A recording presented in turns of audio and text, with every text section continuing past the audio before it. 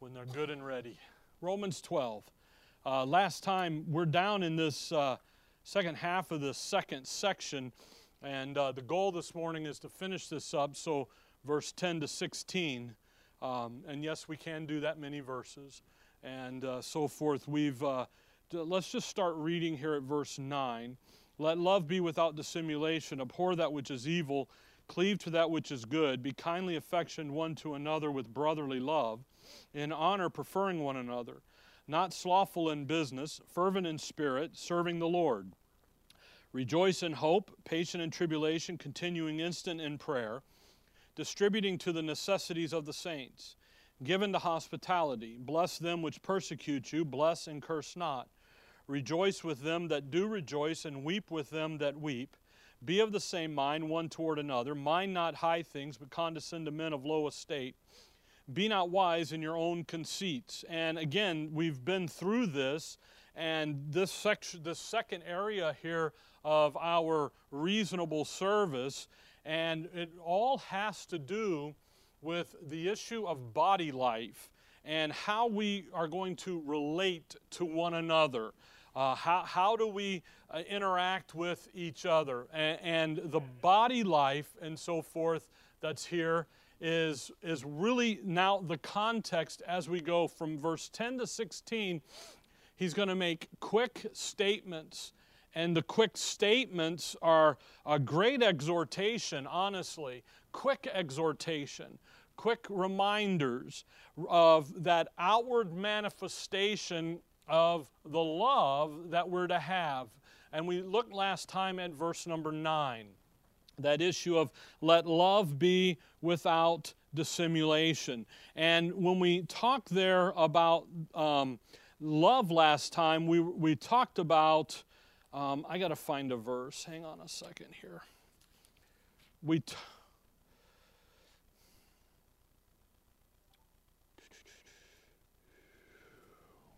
I'm looking for a verse. Hang on. Yep, there it is. Okay. When we talked last week in verse 9, let love be without dissimulation. And then in verse 10, but be kindly affectionate toward another with brotherly love. When we look at the body life, the foundation that it's built upon is this issue of love. And it's not the emotional love and by the way, emotions are a part of the deal, okay? So you're not emotionless. Your emotions are under the control of your will, your heart, what you're wanting to do, the Word of God. They're not running the show. Your will, the sound doctrine learned, is what's running the show. So when you think about, I had a guy one time, Rick, you just don't like emotions. No, I do like you. I have emotion. The Godhead has emotion, but it's not what's running the show.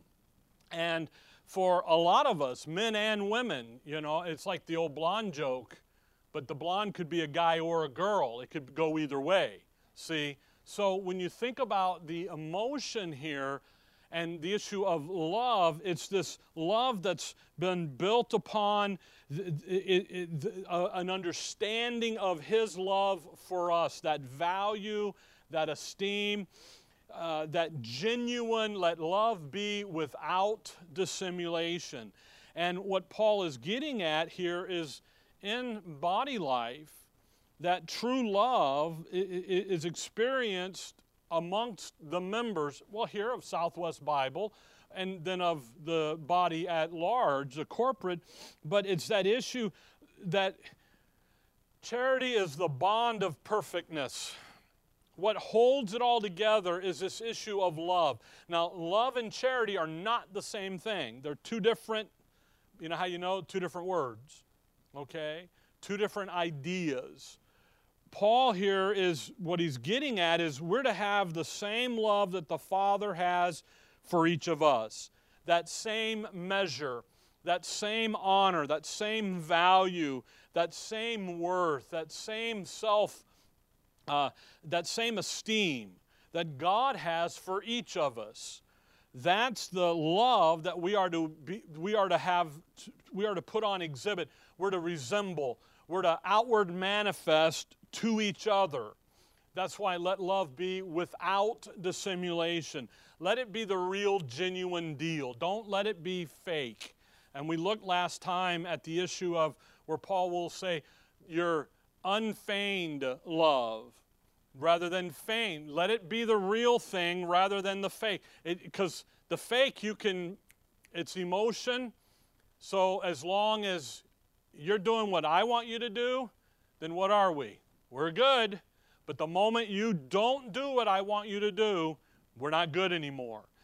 So again, this has to do with a deliberate, purposeful, well thought out view that we have of each other that comes from verse 1 and 2 of chapter 12.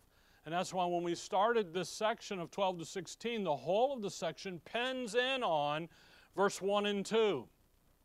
That your motivation to present yourselves a living sacrifice is coming from a renewed mindset. A renewed mind of who you are in Christ, sound doctrine learned up to this point, Romans 1 through 11, and that is what's transforming you. That is what's coming out of you.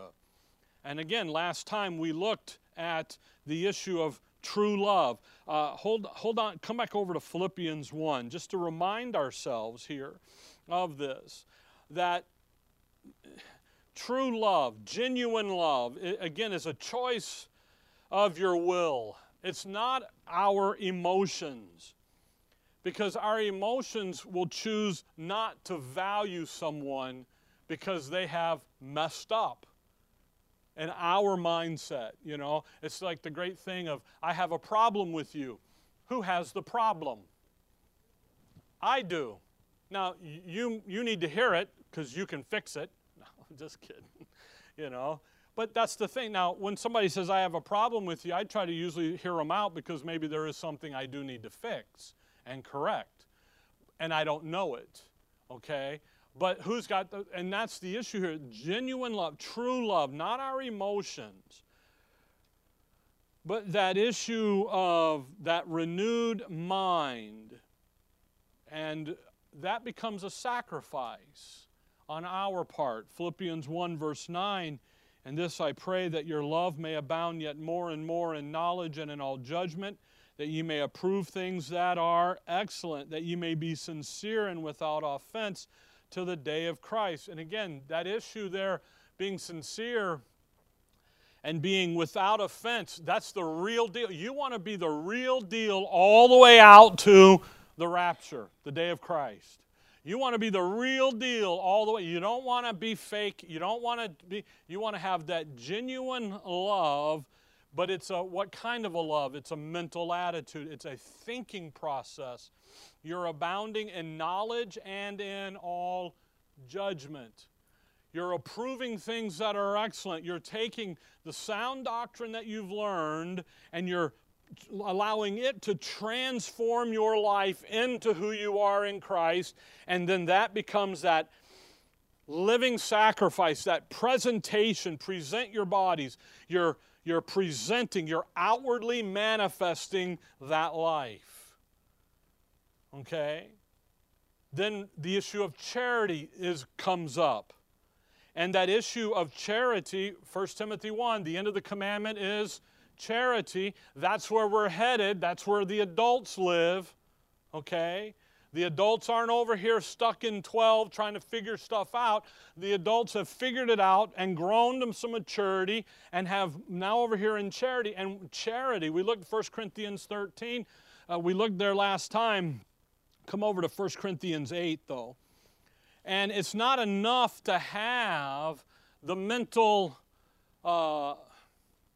attitude, the value system that God would have us to have. It's not enough to have, we've learned the value system. Look at 1 Corinthians 8 and look at verse 1. Now, as touching things offered unto idols, we know that we all have knowledge, okay?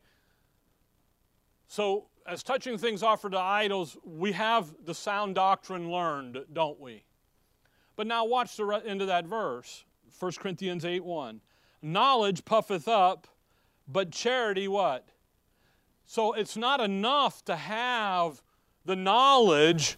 Charity says, Now take that knowledge and go do something with it. Edify. Okay? He says, though I give my body to be burned and have not charity, what is it? Profits, it's nothing, it's worthless. See? What's he do? He went over here and he's offering himself to be sacrificed.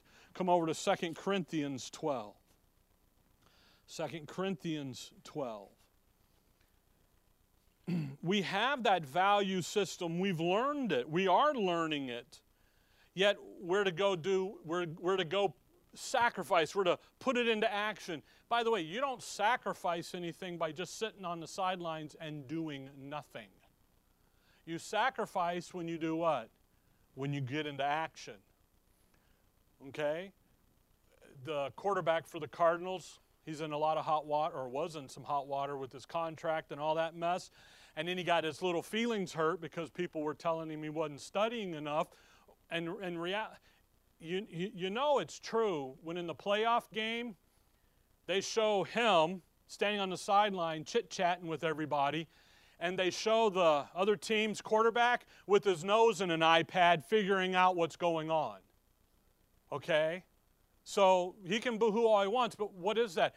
He knows how to play the game. He knows the calls.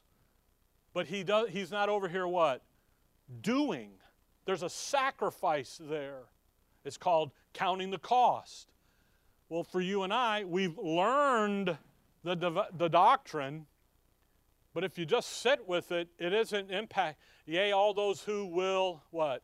Live, God, live. That means now I'm over here taking what I've learned and I'm putting it into the details of the walk. Follow that? 2 Corinthians 12, here's an illustration of this, verse 15. I will very gladly spend and be spent for you. Though the more abundantly I love you, now watch their response, the less I be loved. Now that verse gets hammered about a lot and it's used to define charity, and you can do that with it, but notice the attitude. Paul says, the more I love you, okay, the more you spend me, the more I spend on you. What am I? He's out there doing.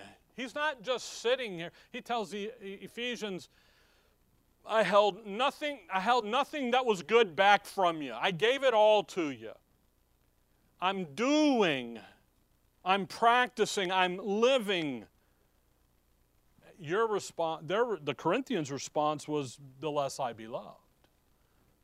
The more I love, that action of charity. And their response was to love him less. And you know what he said? No problem. I'm a living sacrifice. Verse 16, but be it so. I did not burden you, nevertheless being crafty, I caught you with guile. Did I make a gain of you by any of them whom I sent unto you? See, he goes, I went and did. We were doing ministry from the right, proper attitude, and your response is improper, but that's okay. He earlier has told him, I write this not to your shame, but to warn you. I'm not in here trying to get an advantage. So when you come back to Romans 12, where we're at, again, that's the context of the passage. Because what happens is what is Paul, hey, let love be without dissimulation. You have to have that. You have to have the understanding. You've got to have the sound doctrine.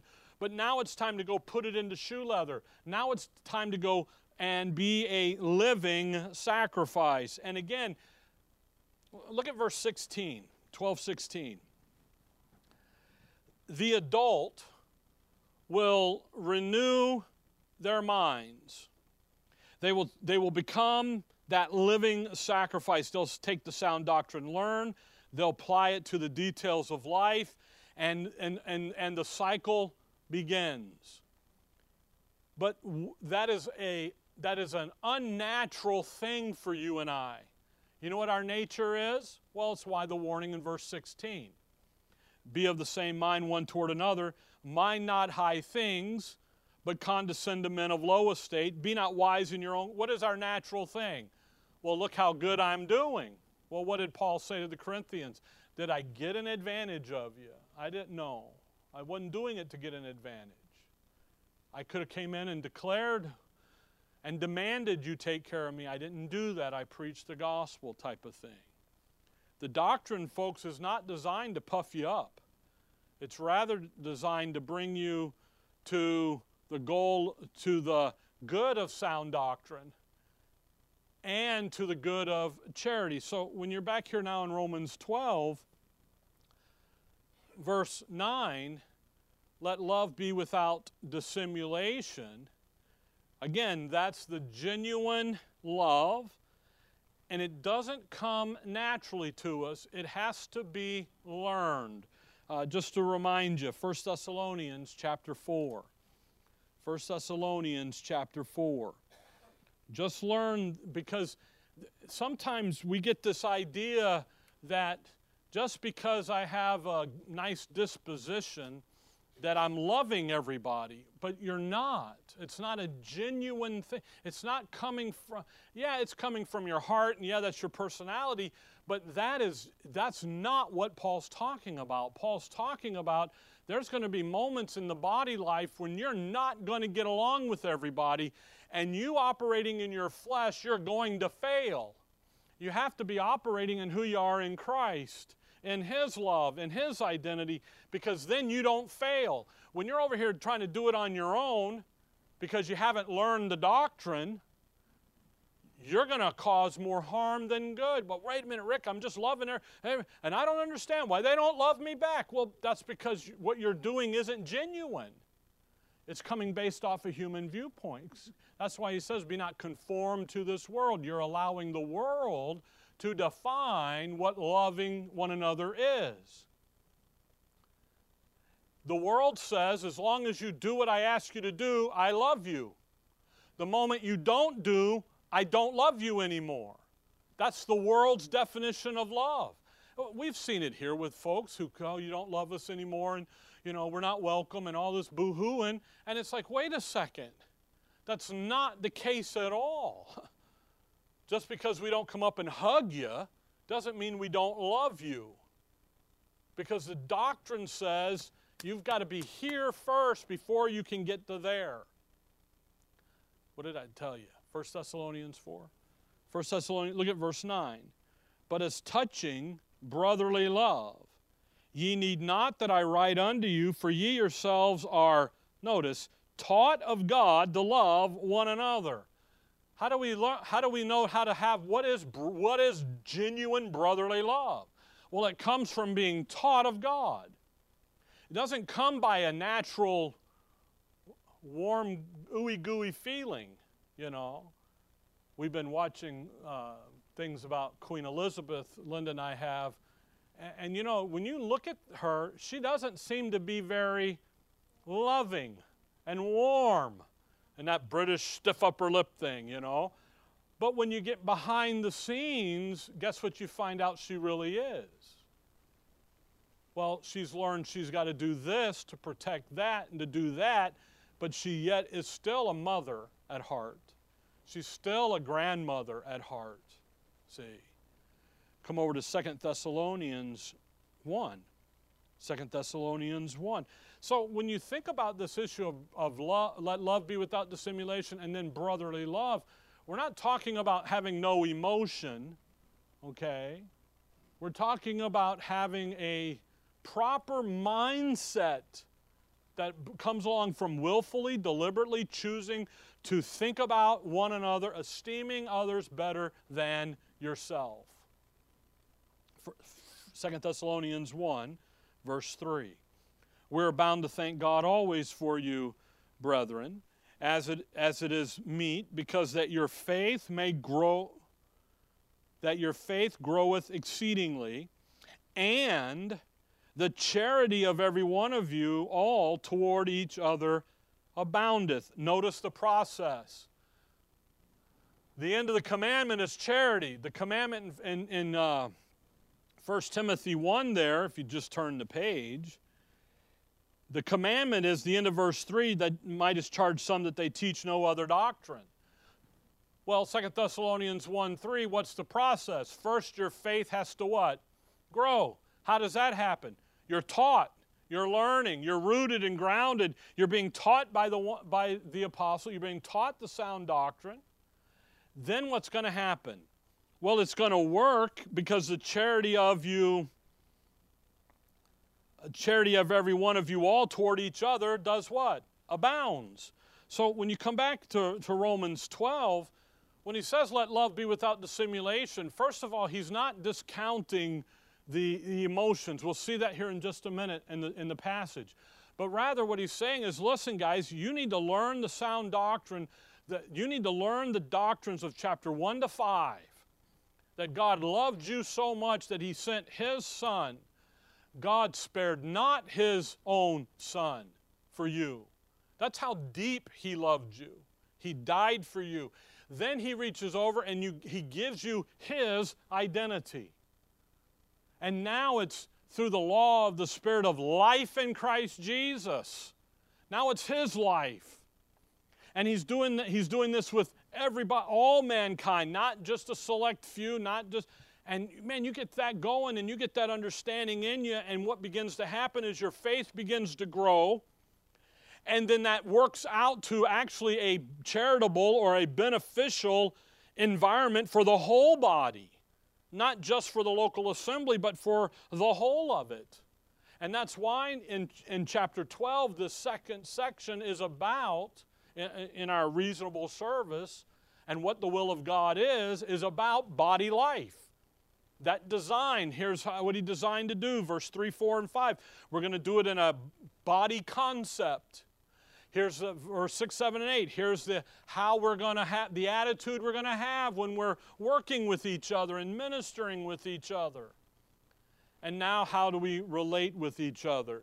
So the context, as we look at verse 9. Abhor that which is evil, cleave to that which is good. So abhor to that which is evil. Now, isn't there a lot of different evils in the Scriptures? Very much so, there is. There's the evil here and the evil there. And he's not talking about any old evil. You know, you walk out and somebody rear ends you. Well, that's evil, okay, to rear end somebody. It's just evil. Or is it? See, it's all about what? Context, what's going on. So what's the context that this evil sits in? Body life. Okay? So and again, the three major components of Bible study: context, context, context. What context is this evil? What context is the good in? Body life.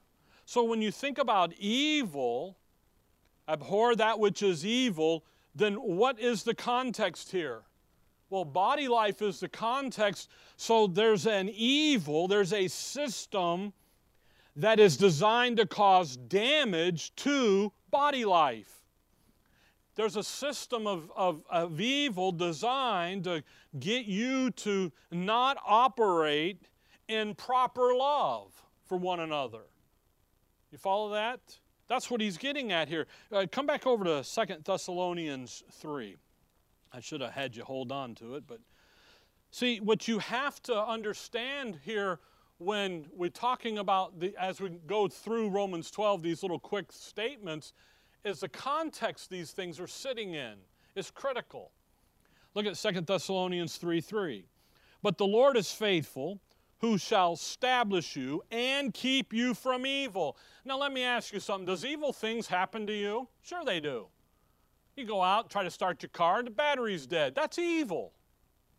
It is. That stupid battery ought to last forever. It's evil of that company to make those things only go 2.5 years, so I have to keep replacing them.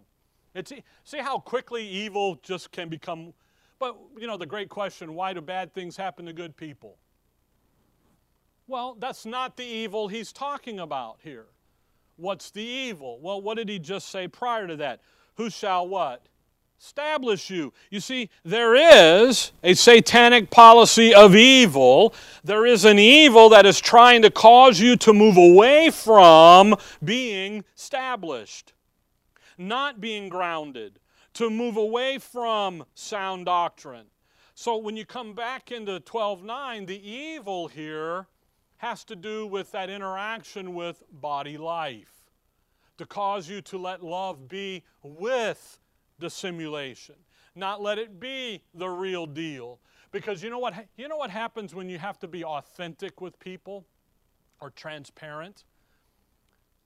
You put yourself in a very vulnerable position, don't you, of being hurt. So what do? You don't do that. You put yourself in a position to be hurt, but you have to be what? Okay with being hurt. And most can't do that. Most put up a little barrier, thin as it may be, to do what? To protect that inner recesses of their fragile ego. That's not true love. True love is, hurt me, it's okay. We'll be okay, we'll work it out, and we'll move forward. 12:9. Abhor that which is evil. Man, there's an evil that's designed to attack the body life, not to have the real love. So obviously, cleave to that which is good would be what? Cleave to the renewed mind, cleave to the transforming, cleave to verse 1 and 2, cleave to having the proper mindset, the proper love, the proper charity. Verse 10. Be kindly affectioned one toward another with brotherly love. I love that. Kindly affectioned. Now we're going to have some emotion come into the equation. But notice the emotion is coming not first, but secondary. Actually, the emotional component is going to run now the rest of the verses. Because you're going to have that opportunity to do what? Outwardly manifest what's going on inside of you with one another. Brotherly love. I know what they do. The Greek word phileo, Philadelphia, and all that. You know what? That's not really what he's doing here.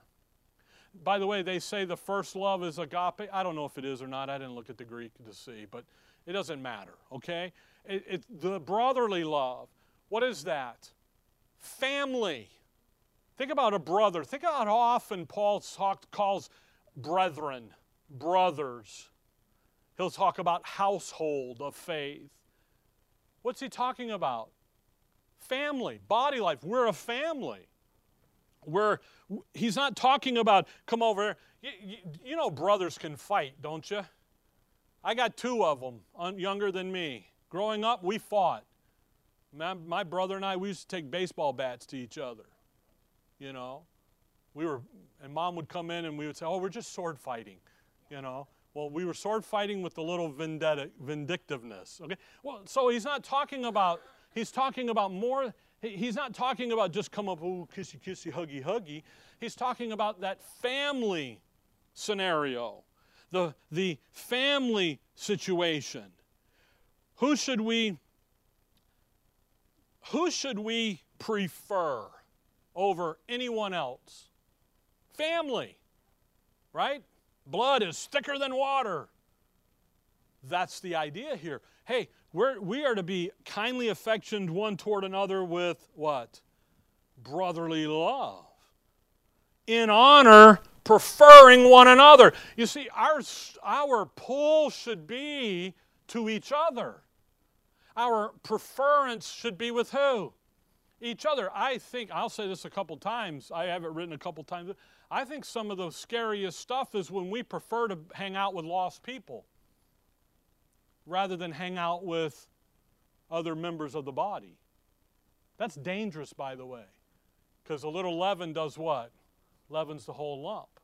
Now, so in order for me to hang out with you and you to hang out with me, what does that mean there has to be? There has to be a level of some sound doctrine in both of us. Otherwise, what are we going to end up doing with each other? Killing each other. Because naturally, what are we going to do? We're going to rub up the wrong way. I'll say something, you'll say something, and the next thing you know, we got World War X going on again, you know. And no, how do we come? We come and we say, hey, look, we should be preferring. It's too bad when we have more help from the lost world than from each other. Because the body life is a family. He died for me, he died for you. Now our goal is to get the lost to do what? Come join the family. Okay? And I get that. By the way, you don't get away from the lost people. I understand that. And that's not what I'm saying. Don't ever go into a grocery, buy gas from the lost people. How do you know who's who? You know? Because you know they're not going to put a sign up, I am a believer. Because what's going to happen? A brick's going to go through the window one day by somebody. No, what I'm talking about is that issue of the one anothering, the issue of body life. Our family is in here. It's not out there. Have you ever gone to, what was the great thing at Thanksgiving and Christmas? You don't talk about politics because half the room likes Trump and the other half doesn't, right? Okay? So, but what would you still do? You would still go, wouldn't you? Why? It's family. And what did you do? You just didn't talk politics. Until that one uncle in the corner gets started, right? Uncle Paul. And boom, there he goes. And now we got a zoom, zap, boom. And you know what happens? You collect your belongings and your children and you leave. Okay? No, but what is it? That's family. You have a different perspective when you look at each other as family. You don't look at them as an interloper. You look at them as someone who belongs. And that's really what verse 10's after. Your kindly affection toward them. Why? Because they are family. They're your brothers. They're your sisters in Christ. Your family. Now, verse 11. Not slothful in business. Oh, boy. All right, so when you're in business, you ought to be not sloth. You know what a sloth is, right? Real slow, you know. But that's not what he's talking about here. What's the context again? Body life. Body life. He's not talking about outdoing, you know, like Keith has a handyman business. Well, you know why he's not going to be slothful? Because his wife's got bills and we got to eat. And he's taking care of his own. So that's not what he's talking about here. He's talking about doing whatever needs to be done. Business. We're not to be slothful. We're not to do stuff slowly. We're to do it with some zeal, fervent in spirit. We're handling the business of the body. We're doing stuff here. What needs to happen? Well, we need this done. Boom, let's get her done. Let's go. We're not, you know, one of the greatest things I think about is when, you know, I get a phone call and they say, Pastor, I need help moving. We just did this with Lay. I'm like, okay, so you put it out and Ray shows up, Joel shows up, I showed up, okay, and I told Lay, I said, Lay, our folks have schedules, the whole church ain't coming. But if it could work out, what would have happened? The whole church would have been there. Then we would have been bumping into each other because that little apartment would have been, we'd have needed a two-way, we'd have needed a flag man to slow every, because, but see, the thing is what is that? Why do you go do that? That's what he's talking about, not slothful in business, fervent in the spirit. What are we doing here? We don't do it slowly. We do it fervently. Why? Because we're serving the Lord. We have that renewed mind. We're that reasonable service. What is the will of God for us to do? It's to come over here and to help. When something needs to be done, we get over and help it, and help, and do. Now, again, if you can't, you can't. And there's not but see, that's where so if I made a phone call and said, okay, well, we just moved Emily in. Hey, they leave and they come back. What are we going to do, you know? But she's a victim of the rent increase, can't find a place because of rent, and I get that. So we go over, And Ricky and I, we load the trailer up. She goes, I don't have a lot of stuff. 3 trips. 2 more in her own car. Oh, I don't have a lot of stuff. Yeah, I'm like, yeah, you know. Now, 1 trip was the big stuff, you know, and I got a little 4x8 trailer, so we're not talking 2 U-Haul fulls, you know. But the thing is if I had put the word out Saturday, what could have happened? A lot of people show up to do, okay? But I put the word out and nobody came. What's my reaction now? See, well, you didn't love me, you didn't come. No, my reaction is what? We still got her moved. Because what's happening on your side, I have no control over. You know, you have stuff going on, you know, doctor's appointments, rebuild this, do that. But I needed the help. You weren't able to help. My attitude isn't, well, you don't love me because you didn't come and help me. No. My attitude is I was glad I could ask for help. See, follow that? That's verse 11. Verse 12, rejoicing in hope, patient in tribulation, continuing instant in prayer. Wow, the big 3. Woo! Here they are. Now, by the way, before we look at that, look at verse 14. Bless them which persecute you, bless and curse not.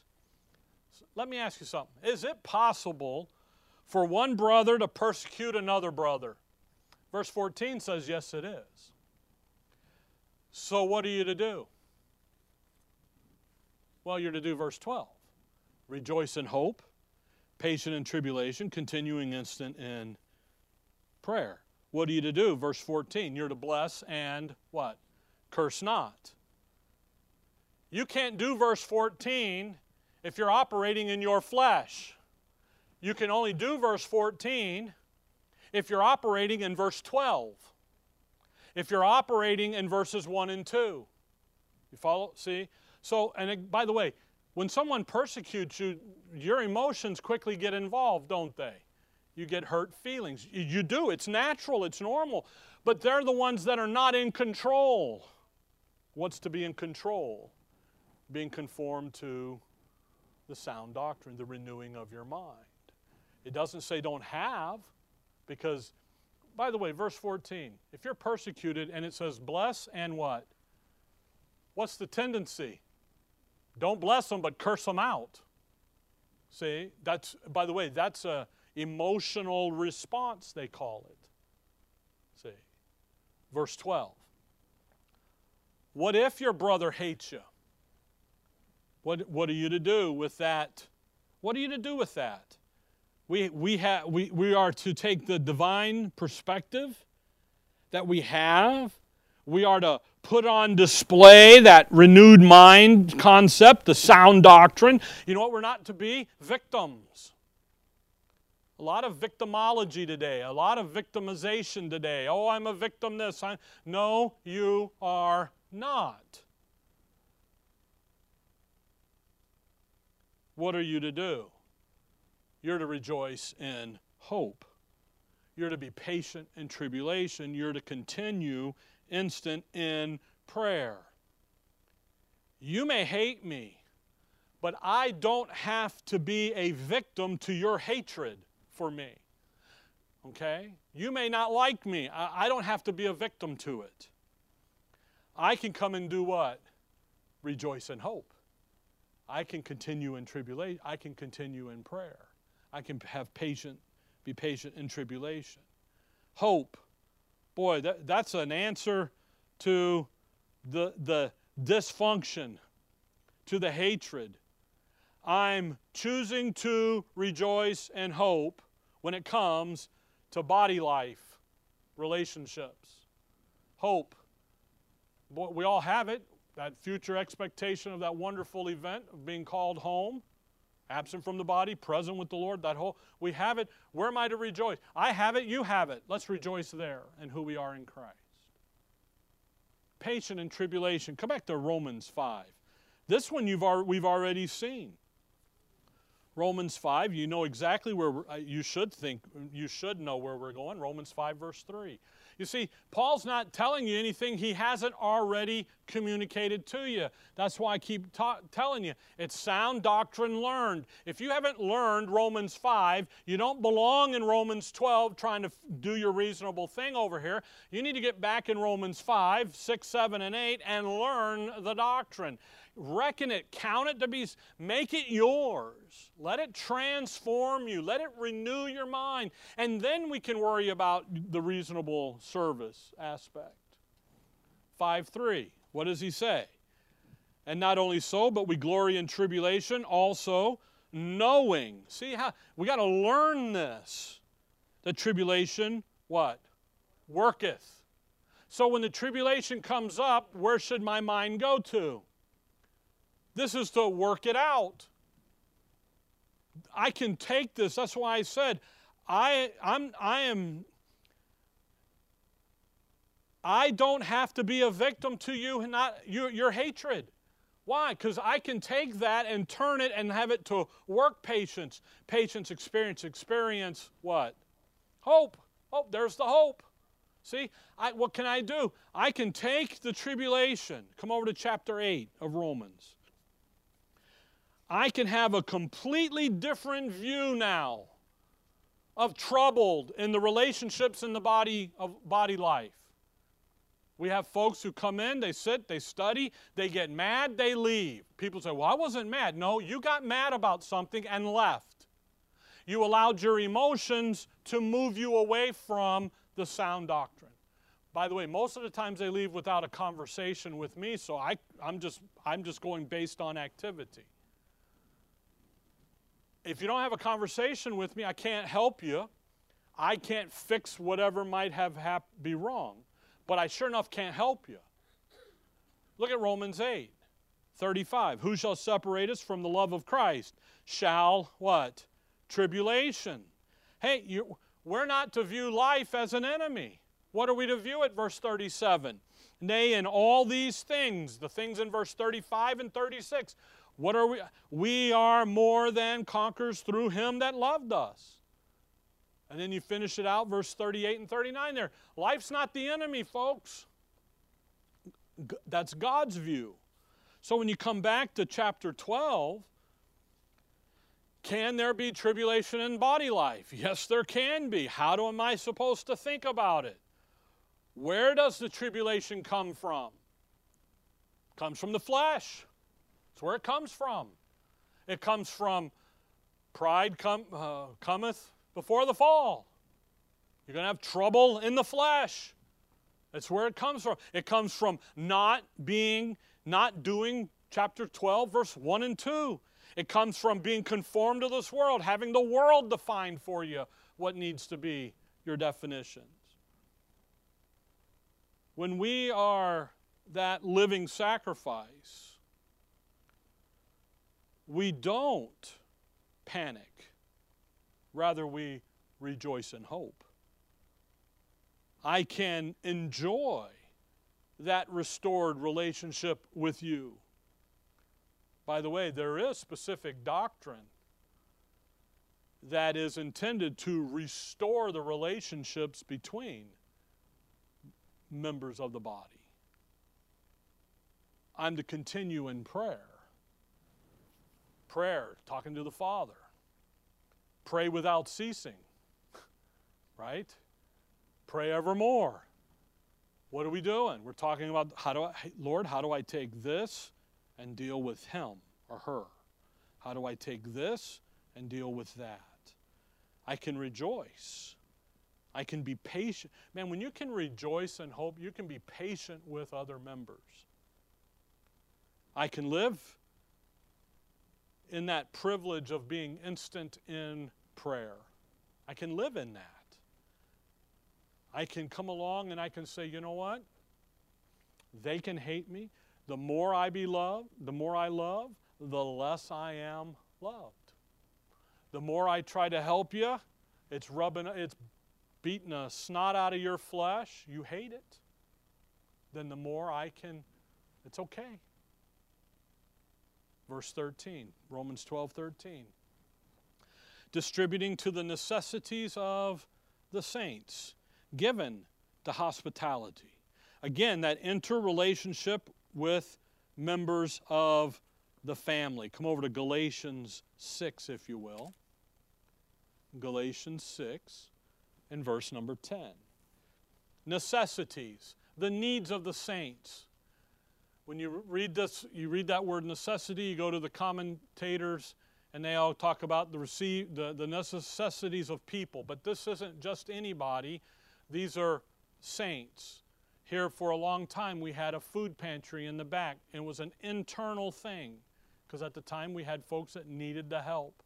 When COVID hit, it was really needed. Actually, it wiped it out. We just never replenished it because it's easier to go buy gift cards to the grocery store than to keep stock and keep up on expiration dates on cans of veggies. And then folks can get what they need and so forth. Necessities, the needs. Galatians 6, verse 10, as we have therefore opportunity. I love that. Because that's what Romans 12. I don't know that you need it unless what? You're here. We interact with each other. We're talking with each other.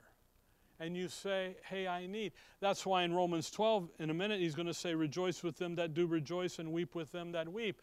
There's no way to do that if you're on the other side of the camera. It's right here. There's no way to do that if you decided, I just don't like Rick today and I'm staying home. I can't help you. We can't help one another. We can't help each other. Keep reading Galatians 6:10. Let us do good unto all men, especially unto them who are of the household of faith. So when you think about distributing to the necessities of saints, again, you're out doing, you're here, you have body life, and again, we're into that emotional connection. Okay, there's that component here. Go back to Romans 12. And then he says, given to hospitality. And again, that issue of taking in, taking care of. Titus 1, he talks about the elders, they're the bishops, and that they're lovers of hospitality.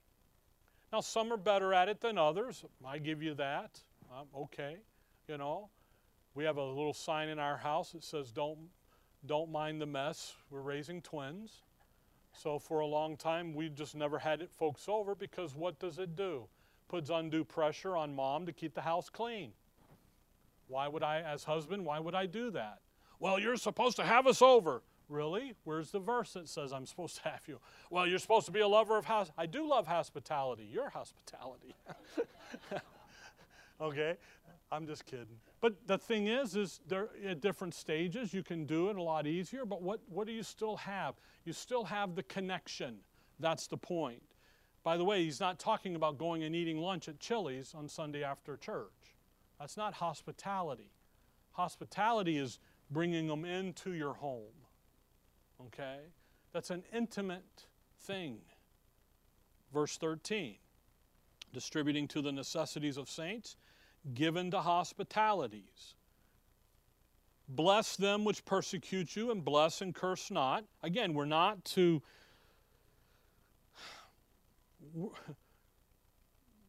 We're to keep, verse 14, folks, you have to keep your emotions in check. Because when the trouble comes, the natural response of you is to lash out. The doctrine never teaches you to lash out. The doctrine teaches you to rejoice in hope, patient in tribulation, continue in prayer. Okay? Verse 15. Rejoice with them that do rejoice, and weep with them that weep. And again, the emotional component here. Weeping, rejoicing. I won the Powerball. Woohoo! Yeah, everybody now. We'd have the church packed. You know? He won the Mega Millions. Yeah. 700, or what is it, 1.3 billion. Woo, billionaire. Woohoo, here he comes, you know. No. You rejoice. What are you usually rejoicing in? the small victories, the small details of life, the small things, the milestones. I told the guys when we reached 20 years here, that's a milestone. You celebrate that. Not so much celebrating Linda and I, but you celebrate the church because you set milestones. We probably should have did 25 years. I wasn't thinking, but 20 is a big one. 25. 50 is a big. 40. You know, you just pick the milestones. Why? Because you got a generation coming up that you're setting the precedent of, hey, we acknowledge the milestones. We are going to rejoice. Do we not rejoice when we learn of people who come to understand the word rightly divided? Yeah, we rejoice when they are part of us. And weep with them that do weep. Weeping, crying, sobbing.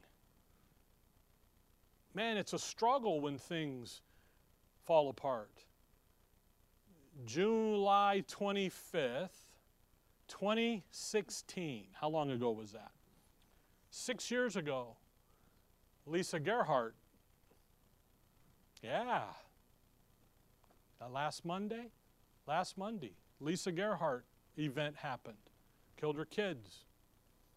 I read back through my journal. You know how I know that? Because I have a constant reminder on my calendar. Because I don't want to forget it, because it's a pivotal point in our history. It's tough. It's like, whoa. August of 2012, Brian passes. Why? Because we have those milestones. You have them. There's a weeping there. There's a come up and hug and just remember. But not a fall to pieces under, see. Hey, you know what? It happened. I think about the thing with Lisa, the Gerhardts. It happened. We've made it through. And we came out stronger on the other side. Rather than it happened and we're still falling apart. It doesn't mean you don't have the tug at the heart and the emotion, okay? But rather, I'm not going to be afraid of the emotion. Why? Because I have that emotion under control. Follow? Okay? But ultimately, body life requires that interaction of each other. That's why when COVID hit, that was such a devastating thing to a lot of people, a lot of local churches, when they couldn't meet. Some of them have never come back. They're all online, they're Zooming it. And it's like, no, you got to come back. No, we can't because of this and that. Then leave. Get where you can. Civil disobedience, do it anyway. You know, they're like, what? Why? Because you have to have that body life. That's why this is the first thing that he does about reasonable service is about body life. Verse 16. By the way, your emotions can be an enemy when we allow them to exercise authority in your life. Or they can be of great benefit when you have them under the control of, under the authority of the renewed mind. Where you have His life and His love being developed in your life. When it's His value system occupying your thinking, occupying your value system, then that emotion is a great thing. That's why Paul could say, be angry and sin not. Anger is a wonderful motivating emotion. Okay? Some were so angry. Well, anyway, all right? Verse 16. By the way, that verse 15, rejoice with them that do rejoice and weep with them that weep. You know, you can weep differently and you can rejoice differently when you're being motivated by sound doctrine, motivated by a renewed mind. It gets deeper with you. It tugs at you deeper. Why? Because you're invested. Because it's you. Verse 16, be of the same mind one toward another. Boy, what a warning here. What a reminder. Be of the same mind one toward another. If I'm minding the exhortation here and you're minding the exhortation, you know what ends up happening? We end up duking it out to see who can do what to each other first. And boy, what a place to be. You know the little acronym JOY, Jesus, others, you. You know, always diving to be the bottom guy. Man, when you're doing that, what better harmonious activity in body life can there be? But that isn't always the case, is it? So he says, mind not high things, but condescend to men of low estate. Verse 3, he says, for I say, through the grace given unto me, to every man that is among you, not to think of himself more highly than he ought to think, but to think according as God hath dealt to every man the measure of faith. Boy, you need to condescend to men of low estate. You need to be diving for the bottom rung all the time. You need to be Philippians 2, esteeming others better than themselves. Look not on the things of yourselves, but look on the things of others. Be not wise in your own conceits. What a mindset we're to have. We're to have that Philippians 2 mindset, the mind of Christ. We're to look at things a little different. Again, the context here is body life.